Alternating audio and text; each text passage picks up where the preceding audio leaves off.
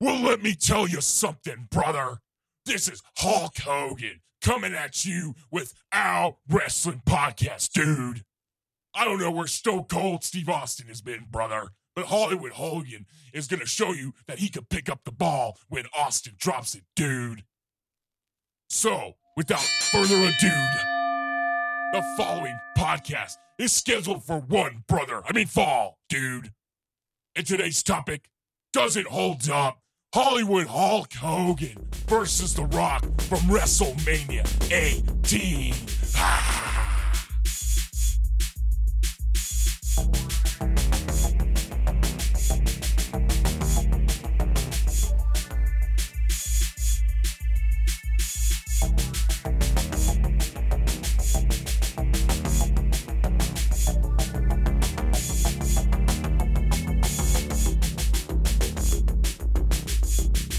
Welcome to the OWP. This is our wrestling podcast. This is Dave along with Jess. Hi, David. I'm Jess. And Craig. Hello, David. I'm Craig.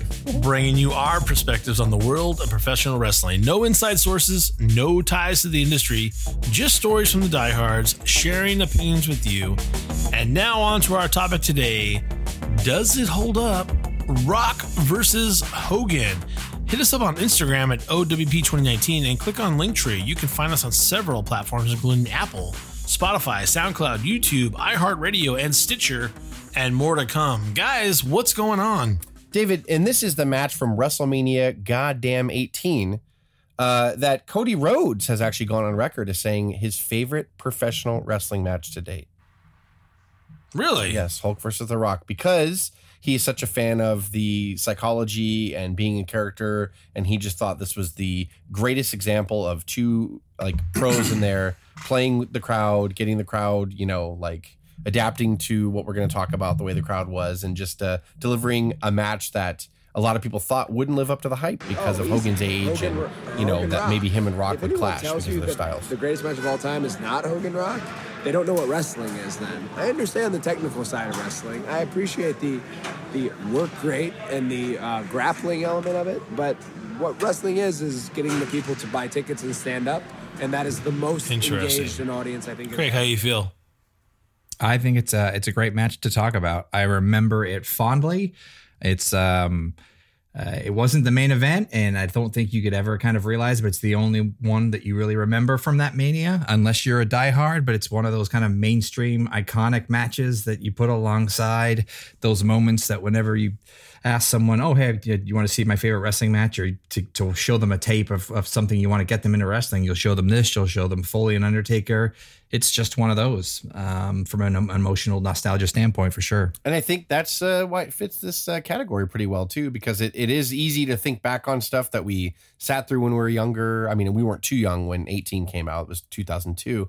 But, at the end, we're going to talk about, we all rewatched this right before the episode, and we're going to talk about if it holds up or not. I mean, it's always easy to think fondly about something that we remember. Oh, yeah, I remember this. Oh, that was great. But you go back and watch it, and you're like, okay, I understand why I liked it as the young me, but I watch it now, and I don't know, it's kind of not what I remember it as, if that makes any sense. No. That's why we're putting it through the ringer, Dave. The goddamn doesn't hold up ringer. We'll definitely put it through the ringer, but in order to do that, we got to take you way back in time. We're talking about February 2002, when the original three members of the NWO, Hogan, Hall, and Nash, debuted for the WWF at No Way Out in a pay-per-view. There was the first time since '96 that Hall and Nash had even been on WWF television, and it was the first time since '93 since Hogan had even been set foot into the WWF. This was huge. And we all know the wars are long gone. We're waiting for the big, luxurious Ted Turner / AOL contracts to run out.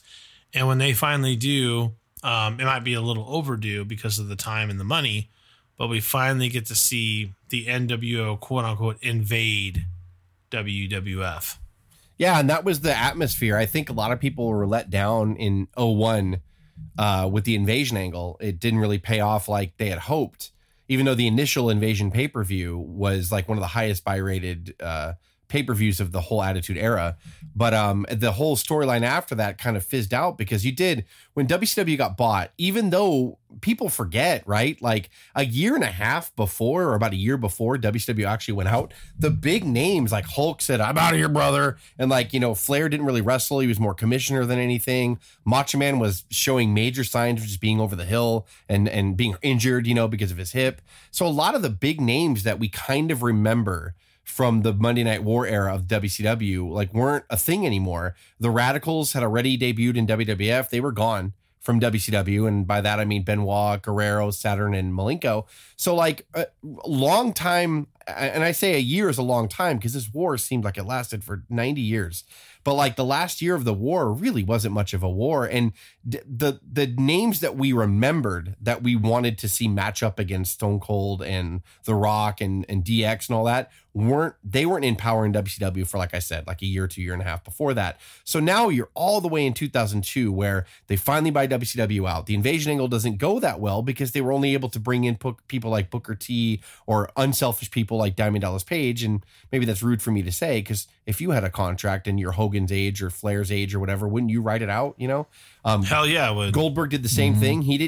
Goldberg wouldn't come into WWF until a year after what we're talking about here. So like a lot of the big names were just like, no, I'm riding my contract out. So not only were they not relevant in WCW about a year before it went out of business, but now they're even less relevant. But the shock of the NWO and Hogan, Hall, and Nash coming in 2002, we're thinking, okay, we suffered through a really awkward invasion angle. Maybe now it's going to kick up. We got three of the biggest names that started the whole WCW beating WWF for 83 straight weeks. And it was more of like, who's going to match up with who? Now you're like freaking out. You're like, okay, wait a minute. Are we going to see Hall against The Rock? Are we going to see Hulk against Austin? Which was kind of the favorite, like going into it in all honesty, which I think we'll talk about more. Like, I think that was... Something for the people's taste. What'd you just say? No. Doesn't matter what you just said. See, you shouldn't have said that. Rock was being a man, no problem. Picture for your son, no problem. Rock will tell you what you can do with that camera. You, Chico, Razor Ramon. You take that camera and shove it up your ass. And then what you do, you give it to your big buddy. Big Daddy Cool, Diesel. You turn it sideways, and then you give it to him. Give it to Hogan. Hogan, you take that camera. It's already shined up. Turn sideways. Eat your vitamin. Say your prayers and stick it straight up. Oh, your candy, yes. Well, yeah. I mean, the reception for Hogan was so big that Vince already knew he wanted Hogan and Rock at WrestleMania 18, right? So they knew that, but that obviously caused a lot of tension backstage, especially with, I don't know, just a little name called Stone Cold Steve Austin. I think Stone Cold always thought that, well, that's my match, right?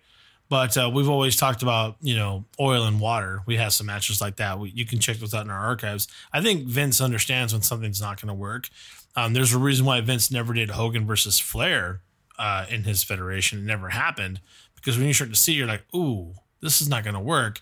And I'm thinking you look at Austin and Hogan, you can realize that, and maybe in hindsight, maybe that doesn't work. But Hogan and Rock, I mean, I know we can look at it in hindsight after the fact, but yeah, that shit's going to work because The Rock can sell to anybody. It doesn't matter, and The Rock will make it work. So especially when you saw Hogan getting over as much as he was, as soon as he got on television, that was just, at least in Vince's mind, we all believe that was a done deal, right? Yes. And again, every wrestling fan was like, it's got to be Hulk and Austin, right? Because Austin's sort of the second coming of Hulk, which ushered on the second boom period, you know, of the WWF. So of course, it was in everyone's mind. I really believe it was a natural comparison until, you know, you're the guy who was kind of the owner of the whole thing behind the scenes, and he sort of had a different vision.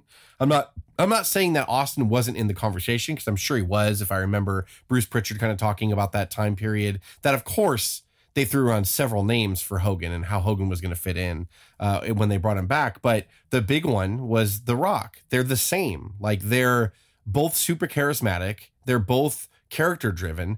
They're both, like, I don't want to say limited, because but The Rock was never known as some guy that would go in there and just throw a bunch of flippity dippities or a bunch of high impact moves. The Rock was very flashy. The People's Elbow is so silly, but yet it's the leg drop in a sense. It's I was saying, so is the leg drop. That's yeah, exactly the what I rock was bottom thinking, is just facing someone and kind of picking them up and slamming them down forward is like a variation of the boss man slam. Like, so it's just sort of like he was, and Hulk was never flashy either, but their characters were like so through the roof. Like charismatic to like the end. I think you worded it perfect in hindsight. Of course it was Hulk and the Rock.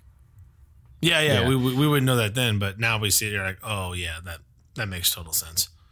And just the angling and the marketing of it, like the icon versus icon, and it's kind of the next generation beats the earlier generation. It was just a perfect kind of marketing and promotion of it, of how it turned out. We were thought this match could have never occurred, but there's only one place, only one stage for this match. WrestleMania 18, The Rock versus Hollywood Hulk Hogan in one heartbeat. You know, guys, it feels great to be back. Well, when you think about it too, in the promotion of it, you think about what Hogan did, and then you think about The Rock going, "I want what Hulk Hogan did," in the realm of getting outside of wrestling, getting into acting, getting into other stuff. It's interesting because I think The Rock always wanted what Hogan got, and in hindsight, Hogan always wanted where The Rock actually got to. Does that make sense? Like Hulk, yeah, Rock he always paved the tried way to for break Hogan. out.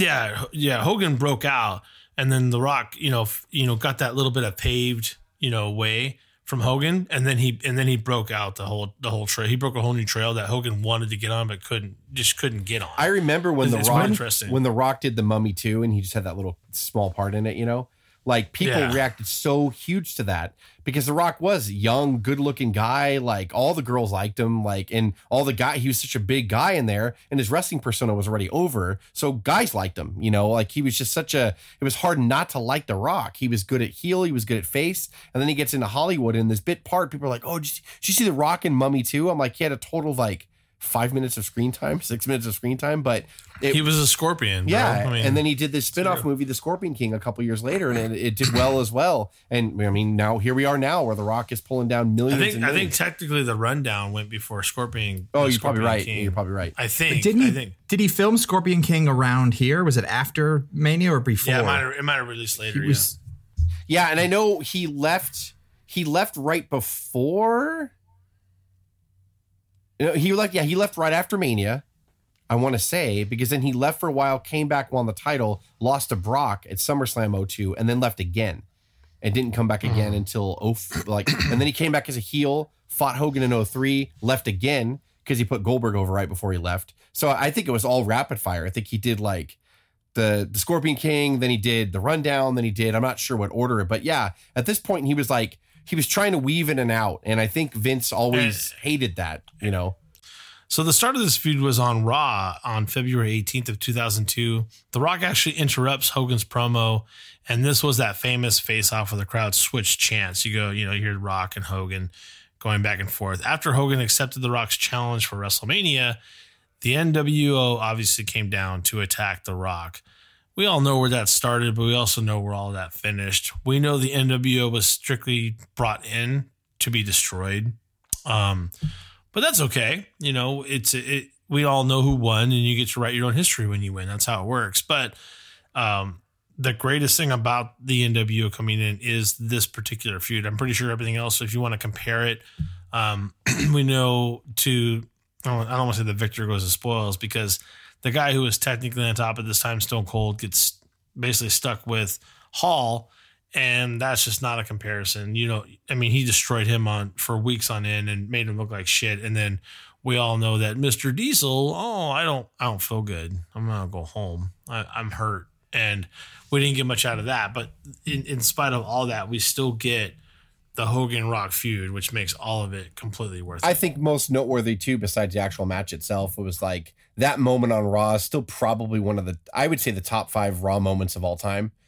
Just that standoff, and I felt like as a fan, the tension was releasing, how long Hulk had been away, and then what would happen if he ever came back. And then when I saw him standing next to The Rock, I was like, Hulk, he's older, but he doesn't look damn half bad. And everybody remembers him. And then of course they started with this massively loud Rocky chant. So I was like, of course, the Hogan's going to be the heel, whatever. But then it switched. But then it quieted down, and then you hear Hogan, and it got pretty loud, the Hogan chants. And I was like, wow, okay, he's back now, and now it's like he's important again. People are accepting him, like, because for a long time before that, I don't know if Hulk would have been welcome back behind the locker room or in front of the camera. It was just weird. And then now, like, you're like, oh wow, like I felt like all that time go away. It's like that gap between 93 and 02 instantly closed for me as a fan, and I was like, wow, like this is crazy, like this is nuts.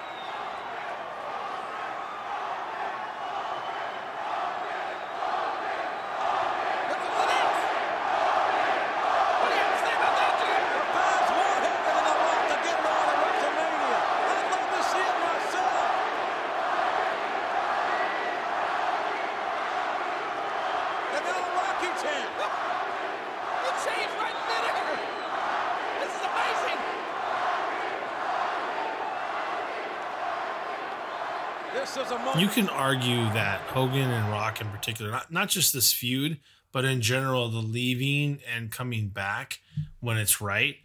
You can argue that should be a formula for wrestling right now with all the talent they currently have. What's wrong with the wrestler getting paid to go on hiatus for 90 days and coming back and getting all this fanfare and attention? Because Hogan being gone for so long was a big part of, to your point, Jess, of why people just clamored and rooted for a guy who technically should have been too old, right? And by the way, Hogan did a great job because Hogan looked fantastic. Hogan, what might have been in the best shape of his actual career or life, for that matter. He was trim. He wasn't carrying a lot of bloat weight. Hogan looked phenomenal, and he looked like he could square up with The Rock, and that's a big testament to him being off and probably hitting the gym and eating right and doing all those right things.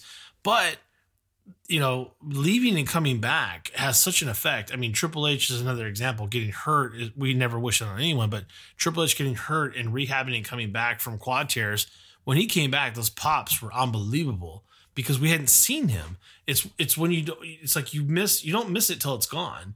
And Hogan was gone for so long. This is a big part of that success, and seeing him come back and having the crowd just clamor for him. It's like, well, we got to put him up against The Rock. It's pretty amazing. I mean, and I think on this build up too, I don't know, correct me if I'm wrong, whether it was the Raw, the first face off, but that look to the crowd when the cameras caught kind of the face on either side of the ring, and then they replicated that in the WrestleMania match, that reaction. Yes, like there was just something so special about Hogan and Rock facing off, and it was just brilliant. It was like each side had a camera pointed up to when like the head kind of turned to the crowd's reaction of the other one being cheering, like what's going on. And that was it was amazing. It was a planned moment. That's another one too, where we talk about organic moments, which I think the chant was organic, but they had to have planned the head turning. Because like that was the cameras, which is crazy because like maybe they did. You never know. Maybe they were just like they're going to chant for you both. You know that, right? Like, and it could very well be like if it doesn't happen, don't worry about it. But if it does happen, you can argue they had the close-ups ready and they did what they did. Yeah, if it does happen, we want you to kind of stare. Like when Hogan, when you hear the crowd chant for you, look to your right. Rock, look to your right. Like, and yeah, it's cool the way we can just look at it and be like, yeah, like there are organic moments, but there are also moments where they're just like kind of okay. We'll talk about the crowd reaction at Mania, which threw a lot of people off, but this one they nailed. It was in Chicago. The crowd's hot and ready to go. And the crowd did exactly what they were supposed to do. They were like unwilling participants at that point. Like they did exactly what, and it made, like I said, probably the best top 5 Raw moment ever in the show's history of just that stare off and that pause between, do you want to face me? Like, and I don't think that a lot of people could carry that and pull that off the way they did. I think a lot of people might have shortchanged it and said, okay, it's time to wrestle. We only got so many minutes. But I think, especially Hogan, he's going to be like, look, you don't get moments like this often. I've seen this before. And a lot of people want to talk about how Hogan tried to control the match or change it, whatever. It's all hindsight. We'll get into that in a little bit and talk about those rumors and possibly dispel them. But, Hogan knows when something is going the right way, and he knows how to just make one head turn and one reaction, one turn to the chin, to to just fill the long mustache to get people to rise. He can carry that. And the start of that match, I mean, it went for minutes before they even laid a hand on each other, period. And it was already the best match on the card, and they hadn't even touched each other yet because of that. Agree, disagree?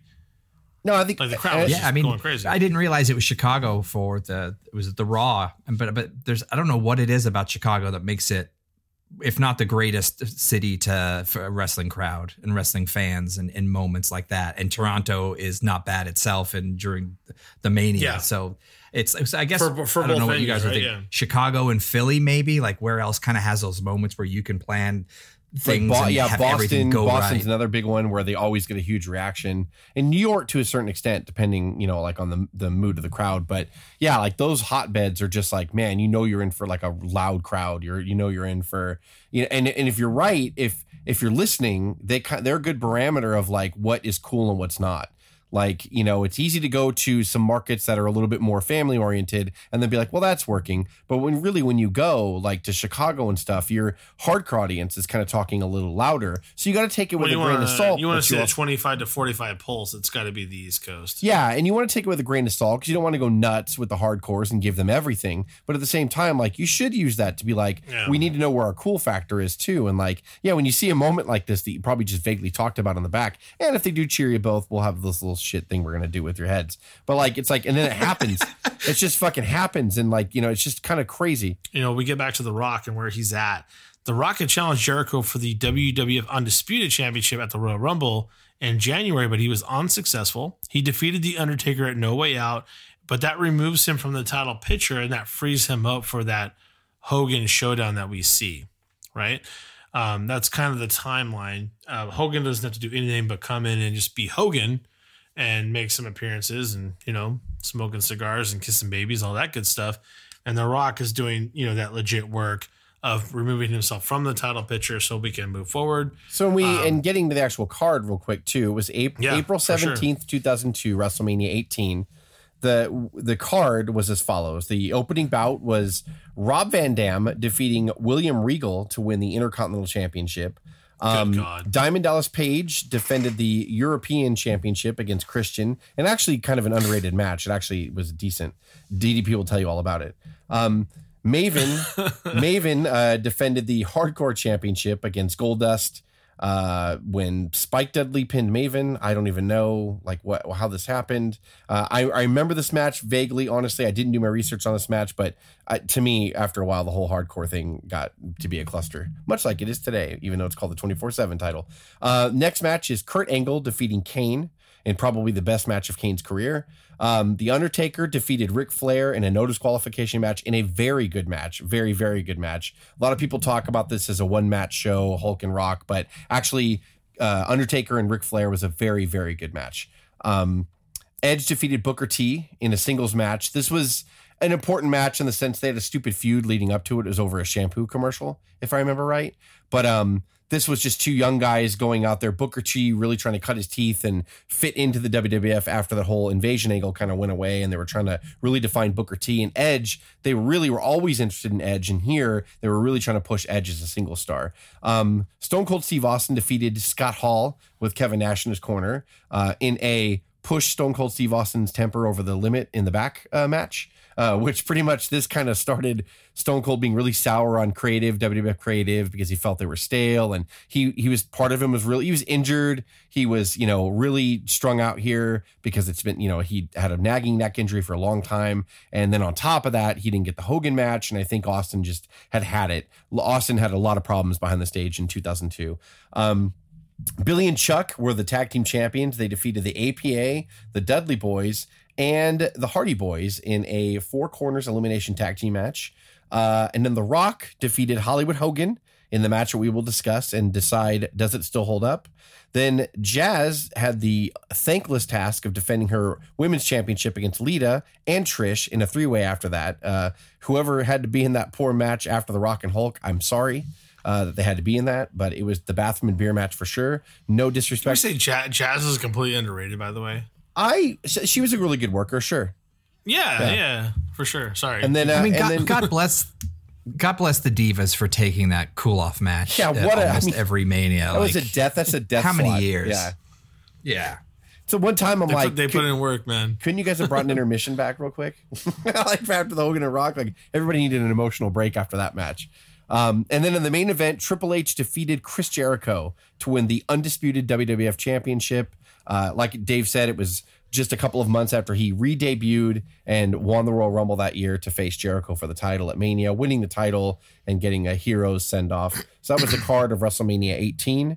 And we started talking about the match a little bit. But yeah, overall, Dave, I think, hit it right on the head. Like the match, less is more.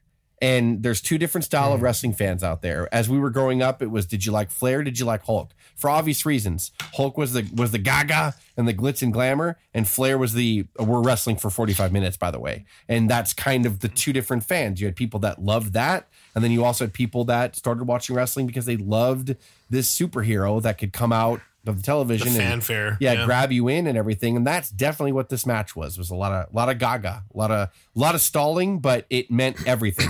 Like Craig was talking about the head movement from Raw, they kind of redid it here in the stare off at the beginning of the match. And they had a lot of moments where it was like just the charisma of both these guys were just totally mixing with this crowd, which Craig, if you want to talk about, wasn't exactly what they thought it would be. No, there's a lot of stories kind of out there depending on who and what you believe of. Did they change it on the fly because they didn't know that Rock would get booed and Hogan would get cheered? And there's an article out there where Hogan kind of goes on to explain that Rock, they wanted to kind of rehearse the match he's lying. Move by move, and Hogan was like, no, if I take a bump here and get hurt, there's no me. I guess he had a little nagging knee injury or something at the time. And Hogan kind of, as he sometimes want to do, God bless him, love him, he's earned it, takes a little credit for apparently whispering to Rock in match and saying, you want to fix this? Brother, so then Rock says, yes, let's fix it, and listen, and then they get together and then gauge the crowd reaction. So, and then I think Pritchard and them said they kind of did know where they were, that it would be 50-50 but adjusted just to the crowd reactions on the fly. I tend to believe that these guys knew the possibility that there would be boos for The Rock. It would be 50-50. I think if anything, Hogan talked the young buck to slow down. And when they kind of slowed down and paced it and just appreciated and really took their time with it, I think that's probably what Hogan brought to that thing. But as far as like changing the whole thing on the fly during that thing in front of that many people on that day, doubtful. I think it was just a moment in time that they both kind of learned to read and turned into emotionally. We never knew who was going to win that match, brother, going into it. And I leaned in The Rock's ear when we were facing off, and I said, "You're going over, brother." Like, I'm surprised he didn't like do the whole reverse Andre thing. Hogan tries to play kayfabe 30 years later on matches, but and there's some people that don't even believe that he's like, I didn't know I was going to win at 3, brother, because everybody was giving him shit. Maybe as a younger Hogan, he's like, I really didn't know. I thought Andre would be like, yeah, you're not going over today. Dave, I'm going to stop you right there, Dave. I'm going to stop you right there because when, I don't know if you know this, but WrestleMania 3, when Hogan picked up Andre for the slam, he tore every muscle in his back. And then, according to Hogan, and then Andre died not long after. Like in the back? Within weeks, I believe. In the back, actually. In the back. So that's from the mouth of Hulk Hogan. Yeah, and Andre was up to about 900 pounds, 910. So, yeah, if you listen to Hulk stories. So that all happened. But there's a lot of people who believe that even though Hogan was prepped to go over, there was a lot of people like, well, Andre could change his mind, But this is not the same thing. It wouldn't have been a good story if Hulk's like, yeah, I guess to Hulk's credit, even though we get annoyed with his embellishing. It's like that story, Big Fish. He's like, it's embellishing. It wouldn't be as interesting if Hulk got on a shoot interview and they're like, what happened? He's like, well, we analyzed business properly going into that. That quarter was a great quarter. Financially, Andre was hurting, and he looked at me. He's like, "Brother, honors are all yours." And I'm like, "Thank you." And Vince is like, "No, thank both of you." And then that was it. And then we went out and did the match, I guess. So I guess Hulk's not fun. Hulk's version is like, I had no idea. I was throwing up in trash cans, brother. Like, come on. Went slam. He yelled at me, and I pushed him. And when he leaned back into me, I got him, and I got him up to here, and I just didn't think I could get him. And once I got him up shoulder high, I went, damn it. And as I turned, I ripped my whole back out under my armpit, ripped both of my biceps, but I did slam him. And I mean, if I go this way, there's a huge hole under my armpit now, and both of my biceps are torn if you get a close look at me, but I never had them fixed. That was the old school mentality. You didn't go get sewn up and take time off, but I didn't think I could get him. And once I got him up here, I wanted to get him in the launch position, but when my back tore out, I got him right about here and I turned him. It wasn't the perfect slam, but I did slam him. Hogan gives you what you want. I wrote it out, like brother. This is what I thought was going to happen, so I wrote it out on a piece of paper, on a yellow manila. I wrote it down. Oh, shit my pants. Vince, Andre, and I talked about it 3 months before. We decided which way to go and practice it many times before that night. It went off without a hitch. Thanks very much. All right, take care. It's like the worst thing. But Jess is right. Like, Hogan gives you what you want as the fable, and kind of you want the fable more than anything. And That's you're what still we mad remember. at him for it. Yeah, like what's wrong with you? I think we're only mad because we know so much. But I almost would be happier. You know, not it's knowing funny thinking not Hogan, to get too political. We're talking about a certain president of the United States and about how they're good numbers, but he embellishes them even more when all he has to do is report the facts and it's still impressive. Like, it's impressive what they did at WrestleMania 3, but Hulk still has to, like, instead of saying that Andre was probably about 500 pounds, which is that's a big motherfucker, 500 pounds. And he was, 7 feet tall, 7'3", whatever they want to bill him as. Like, that's impressive enough. But instead, Hulk's like, as everybody knows, he was about 800 pounds. Like, this is not why. We know he wasn't 800 pounds. God damn you, Hogan. Like, stop lying. And yeah, when I picked him up, I felt all the lats in my back break, brother. No, you didn't. Because if that happened, you would have just fell on him and covered him. Instead, you bounced off the fucking ropes and dropped your leg. Like, so you were fine. You didn't break anything. Like, stop it. And he posed for 15 minutes after the match. If you tore all your lats after the match is over and the adrenaline wears off, I'd be getting to the back pretty quick instead of like, no, brother, I gotta pose, brother. Like, give me a break. Like, with all due respect, Jess, you don't know how it is in that that's ring, true. brother. You're right. Yeah, Jess. You're right. You're absolutely right. Have you ever had have you ever disconnected all your back muscles from your spine? And I haven't. Have you had all your muscle fibers tear from the center? No. By a 700-pound body giant, slammed a brother. French guy? No. Oh. Okay. So you start. I watched a little bit of this match, kind of briefly, and it's quite amazing because they do the whole ref bump where I would have won, and it still makes it fairly equal. Where it just kind of gets to the point of like you don't really know who's supposed to win. But what do you guys think of that whole? Because I don't know if this is back in the day. This is like ref bump central, and they still pulled one here. Like, dislike, was it warranted? Was honestly it like needed? Looking back on this or whatever, and which is kind of the point of this exercise, I guess, it's like it was really just the Hulk and Warrior match from 1990 kind of brushed up to 2002 standards. Like, the ref bumpy, the I had you and all that stuff. And I'm not that it's the whole dynamic I'm not saying it was not effective, because if you look at this crowd here, this crowd was amazing. I mean, you couldn't ask for a fucking better crowd. The crowd alone made it worth the admission. Like, the big build up, icon versus icon, like Craig said, the way they were pushing this match, it had to go this way or it probably would have been a disappointment. And this crowd helped it. Like they played a role in Chicago, they played a bigger role here, and they supported the whole match. I don't know if you watch this match without the sound on. If we just watching the ring work, I'd be like, God damn, Hulk looks old. Like, there's some times where it was just, go ahead, Craig. They were clunky. They didn't super work when they tried to do stuff together. It didn't work super well, but they didn't need to. Like, they recovered between the first kind of 10 minutes. They didn't need to. They recovered from it well when they did. I saw a couple potential flubs, and I'm like, and then they're both pros, and they cleaned up it, really well. But like, it's just odd. It was odd movement. Hulk was just trying, and I'm not discounting the match because, it takes balls from these two guys to get out there, and especially in Hulk's age, and not really knowing. He had a good reaction in Chicago, and yes, when he came out, obviously he knew the fucking Canadian crowd loved him. But like, it's different. You got to carry your weight, and even though it wasn't the last match, this was the big build match. That like, and Hulk's coming home and all this stuff. And then The Rock, is he the most electrifying guy? He's been saying for all these years, what if The Rock came up at the same time as Hulk? Would one have snuffed the other one out? All that great buildup they did leading in, this match had to deliver. And they did teach everybody a big lesson. I understand why Cody Rhodes said what he said, because I think he means it as like, it's a good lesson in less is more. I mean, it's such an overused phrase, but it's so fucking valid here. It is. It's like, you could still give people their money's worth and have limitations. if you do it right. If you look at the actual, the sandwich of this match, right, what holds everything together, the first part of the match of introductions and just stare downs and the crowd, pissing their pants essentially over them not even touching each other, and then at the end of the match, you literally have Hogan attempting to walk out, and The Rock's like, "No, get your ass back in here." And Hogan must pose, brother. You're back. So Hogan must pose, as we always say. And as Pritchard would say.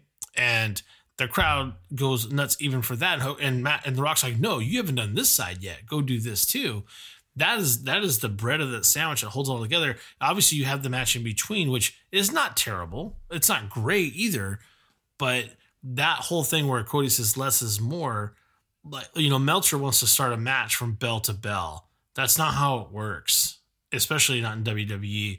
The stuff that they do beforehand, before the bell even rings, and then after the match is over, is what puts this match on another echelon of importance, of greatness, and it's just the fact that you see what these two have built over decades. And that's why it's so great. I'm a huge fan of crowds popping. I always have been. I love pops from a crowd because it's just a result of a lot of different things. Is that character over? Is the angle working? Is the moment you were trying to get over working? And maybe it's because I grew up with him, but I absolutely can say that I've been in the arena live for The Rock and Austin both. And maybe they did have louder pops than Hulk. And I've been in the arena when Hulk was younger as well. And he was kind of still in his yellow and red run originally. And for some reason, there's nothing more special to me than a Hulk pop or ovation. There's something about him that when he would come down, I was like, he was the first wrestler to be a star. It was like a Hollywood star was walking in. And it's the electricity I can never explain. So I think I loved it more as when we watched this as young adults. I mean, we were in our 20s or early 30s here, I think. And you're like, he's still got it. I was like, geez, it just made me feel like a kid again. Not just because, like I said, I was like, God, he used to get pops like that all the time. And it just, you forgot. And The Rock too. Maybe if I grew up as a 9 or 10-year-old during the Attitude Era, I would fondly be thinking of The Rock like that. Man, his pops were so loud. And they were. Don't get me wrong. The three of us have been at a house show when The Rock came out as a heel, and he would get 80% pop response, as a heel. And we were like, Jesus, this guy is over. We were there at the Pond when Austin, the month after he won the title for the first time. And that place, it was as loud or louder than Hulk's. But for some odd reason, it wasn't even something they hyped like part of his character in the 80s. It was just like a thing that happened when Hulk came out. That ovation was special and a part of his aura. He had to get a big pop for him to come out and get on the apron and point you, and that whole thing, it all and then we'd get in and tear his shirt. It was all this whole continuous pop. Yeah. So when he got it at Mania again, I was like, God, that's him to me. So what do you got, Craig? I think that's exactly right, Jed. I think we're very lucky in that we have seen Rock live. We've seen Austin pop. We've seen a Bret Hart pop. We've seen a Hogan pop. We've seen a Warrior pop. We've seen Triple H. An LOD pop. Reaction. And I think the most powerful, I think there's a good point Jess said, maybe I didn't grow up during Rocks or Austins. The power of nostalgia. The reason why the music you kind of almost gravitate to, you that stirs the most emotions is the music you kind of listen to in high school almost, and that power. So it's that first pop of Hogan or that nostalgia. That's exactly what you felt when you were kind of watching this match. And I would be interested to hear people who kind of grew up in that 17, 18 years old when they saw Austin for the first time, or maybe seeing him live and feeling that power. I don't think we're ever going to remember a reverberation of the crowd of a first time we've seen Hogan live. So, and to Jess's point, it's powerful. The power of nostalgia. That's what makes this match kind of hold up. The wrestling and the moves itself and the actual match is secondary to them getting it right. And Hogan, if he was brilliant enough to just know, slow it down. We've got this. Let's squeeze the juice out of this in the crowd as long as we can. And he did follow his lead. I mean, in the end, that's what it was all about. It was powerful. Even if the wrestling was crap, it was powerful. When you think about the start to finish, the walking out is almost 30 minutes, right? But the match itself is what, 10, 12 minutes? That's 16. there's only so much talent that can take you to a certain place. There's only so much. I know Jess kind of makes it with the flippy flips, all these flippy flips that we do now. And that's all great. And that does get your blood pumping. There's a lot of great people out there. Ospreay comes to mind. There's so many people out there that can just, I think even Johnny Morrison just did a standing moonsault on Raw last week, or I'm sorry, SmackDown last week.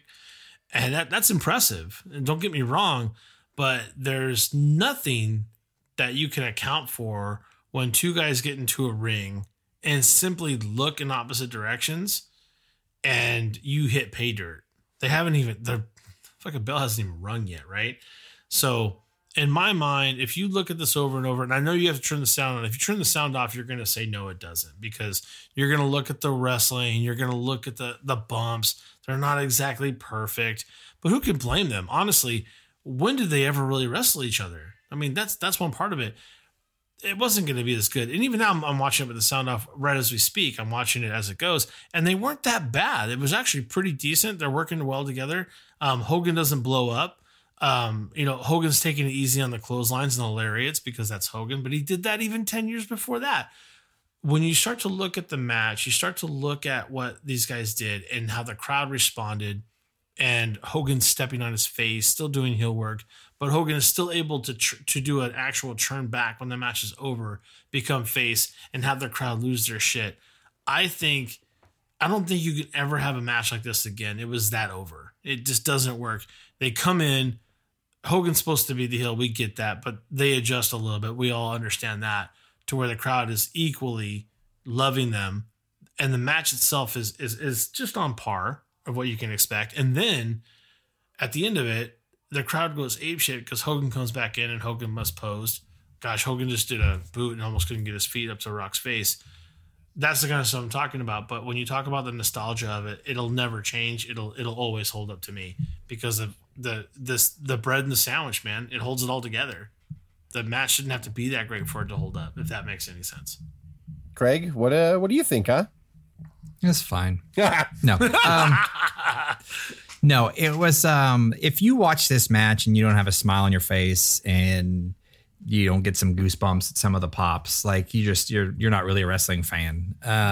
So I mean, 20 years later, it's still got that nostalgia for me.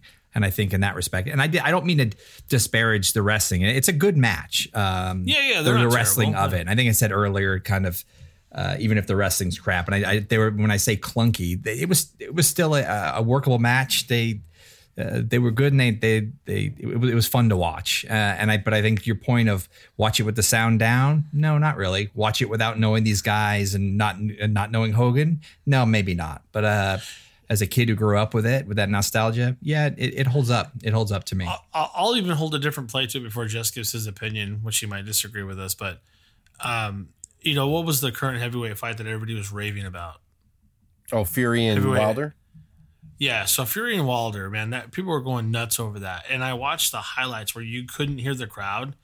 And they just look like two big fat guys going at it in the ring. I totally share that opinion because I was talking to Liz about it. So, I totally share that opinion, and I'm not saying I understand what Fury did. And they would kick my ass. Yeah. I'm not saying that, but I'm sure when you took the hype into it and the crowd into it, it's probably amazing, right?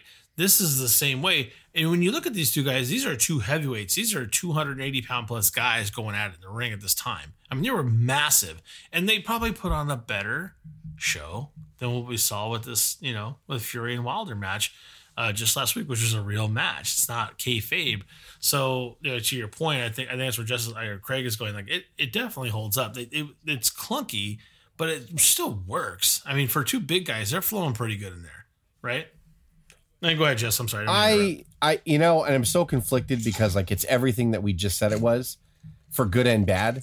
And the criteria of watching it with the sound off isn't something that we all agreed on. It's just kind of in my mind how I sort of, when I prep for these does it hold up matches and what's fair to judge it by, how am I going to say yes or no? I do the sound off thing because I'm like, okay, sound off. No, it's not very good at all. And again, but these two characters were based off crowd electricity. That's their That's the whole point. Yeah, that's their energy. That's their characters. That's their charisma. That's what makes Hogan and Rock. Like, without crowd participation and their ability as performers to make people like them and to reach out and have people respond, that, you know, this match could have gone horribly wrong. I mean, it being the marquee match for WrestleMania 18, which is their biggest show of the year, Hulk in his 40s, I think closer to late 40s at this point, if I'm not mistaken, like hadn't wrestled in WWF since 93, didn't wrestle the last year and a half in WCW. And even when he did, he looked awful.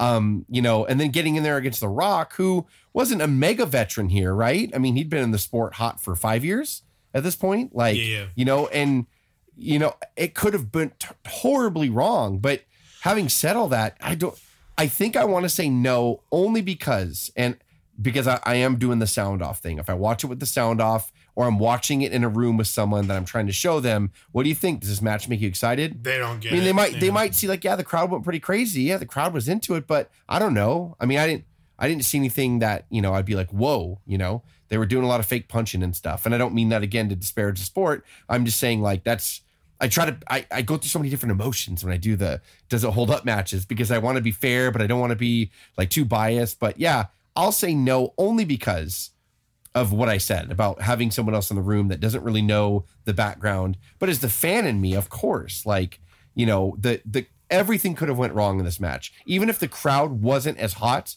it could have been a totally different match that would have fell flat. So I give both guys credit.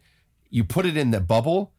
Yes, it served this WrestleMania's purpose, and everyone talks about it still to this day. But I'll say no. I don't think it does hold up.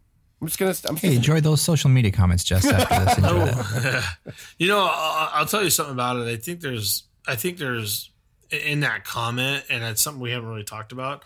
I think we do a big disparity when it comes to not including the crowd noise, because if they felt they weren't getting the crowd where they wanted them to go, they might have changed it up. So I feel like we're not giving it enough credit when we start to put these rules and guidelines into play to put it without sound. You know, because you could talk about, you know, Ospreay and Ricochet going at it, and it would probably be amazing, and you turn that with the sound off, and who wouldn't love that? But the question is, was the crowd into it? Was there any kind of buildup for it? And I think you can take that the other way too. So it's I'm not saying anybody's wrong. I'm just saying that these guys had the crowd in the palm of their hand before the bell even rung, you know? Yeah. I think there's something to that too. Like, if you, let's take out the background and knowing who these guys are. If you knew very little about wrestling and you put this match in front of them with the sound up, would they get it? They might not. Yeah. Like, they'd hear a loud crowd, but they might not enjoy it, where you might show them Steamboat Savage. I think by the end of that, they'd be on board, and by an Ospreay, maybe so. But I think there's something to that, where even take out the nostalgia and knowing who these guys were and what they meant to you at the time. Is it something that you could recruit someone as a fan based off a first time look? Not sure. We'll explore that. Next on the Johnny Bucco Show.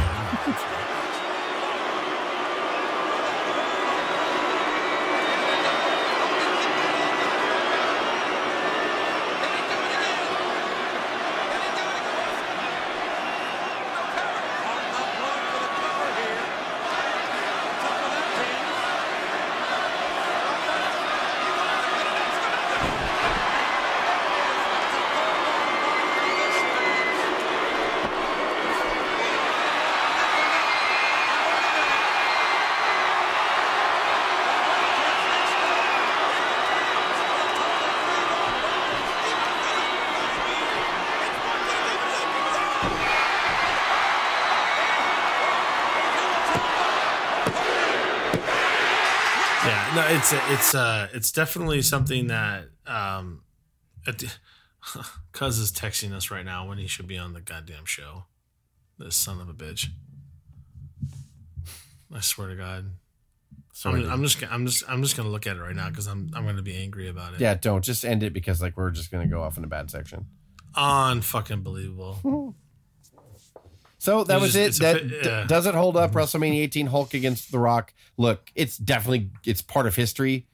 Doesn't matter what we say, like yes or no. It's part of history. We chose it because it's one of the marquee matches that should be asked. You know, it's easy to go. And did the beginning match of SummerSlam '89 still hold up? I don't know. Like that's a little vague, you know. But like this was a big marquee match. It's still talked about to this day, fondly for the right or wrong reasons. I don't know. Why don't you guys go watch it and let us know if it still holds up? Huh? You're so smart. Yeah, you're so smart. We're out here doing it. We're out here answering the hard questions. Yes. You guys just get to watch it. Why are you guys always so angry at the end? Hit us up on Instagram at OWP2019, and you can click on Linktree. Catch us on Apple, Spotify, SoundCloud, YouTube, iHeartRadio, and Stitcher with more to follow. This is Dave, Jess, and Craig with the OWP signing off. Have a good one.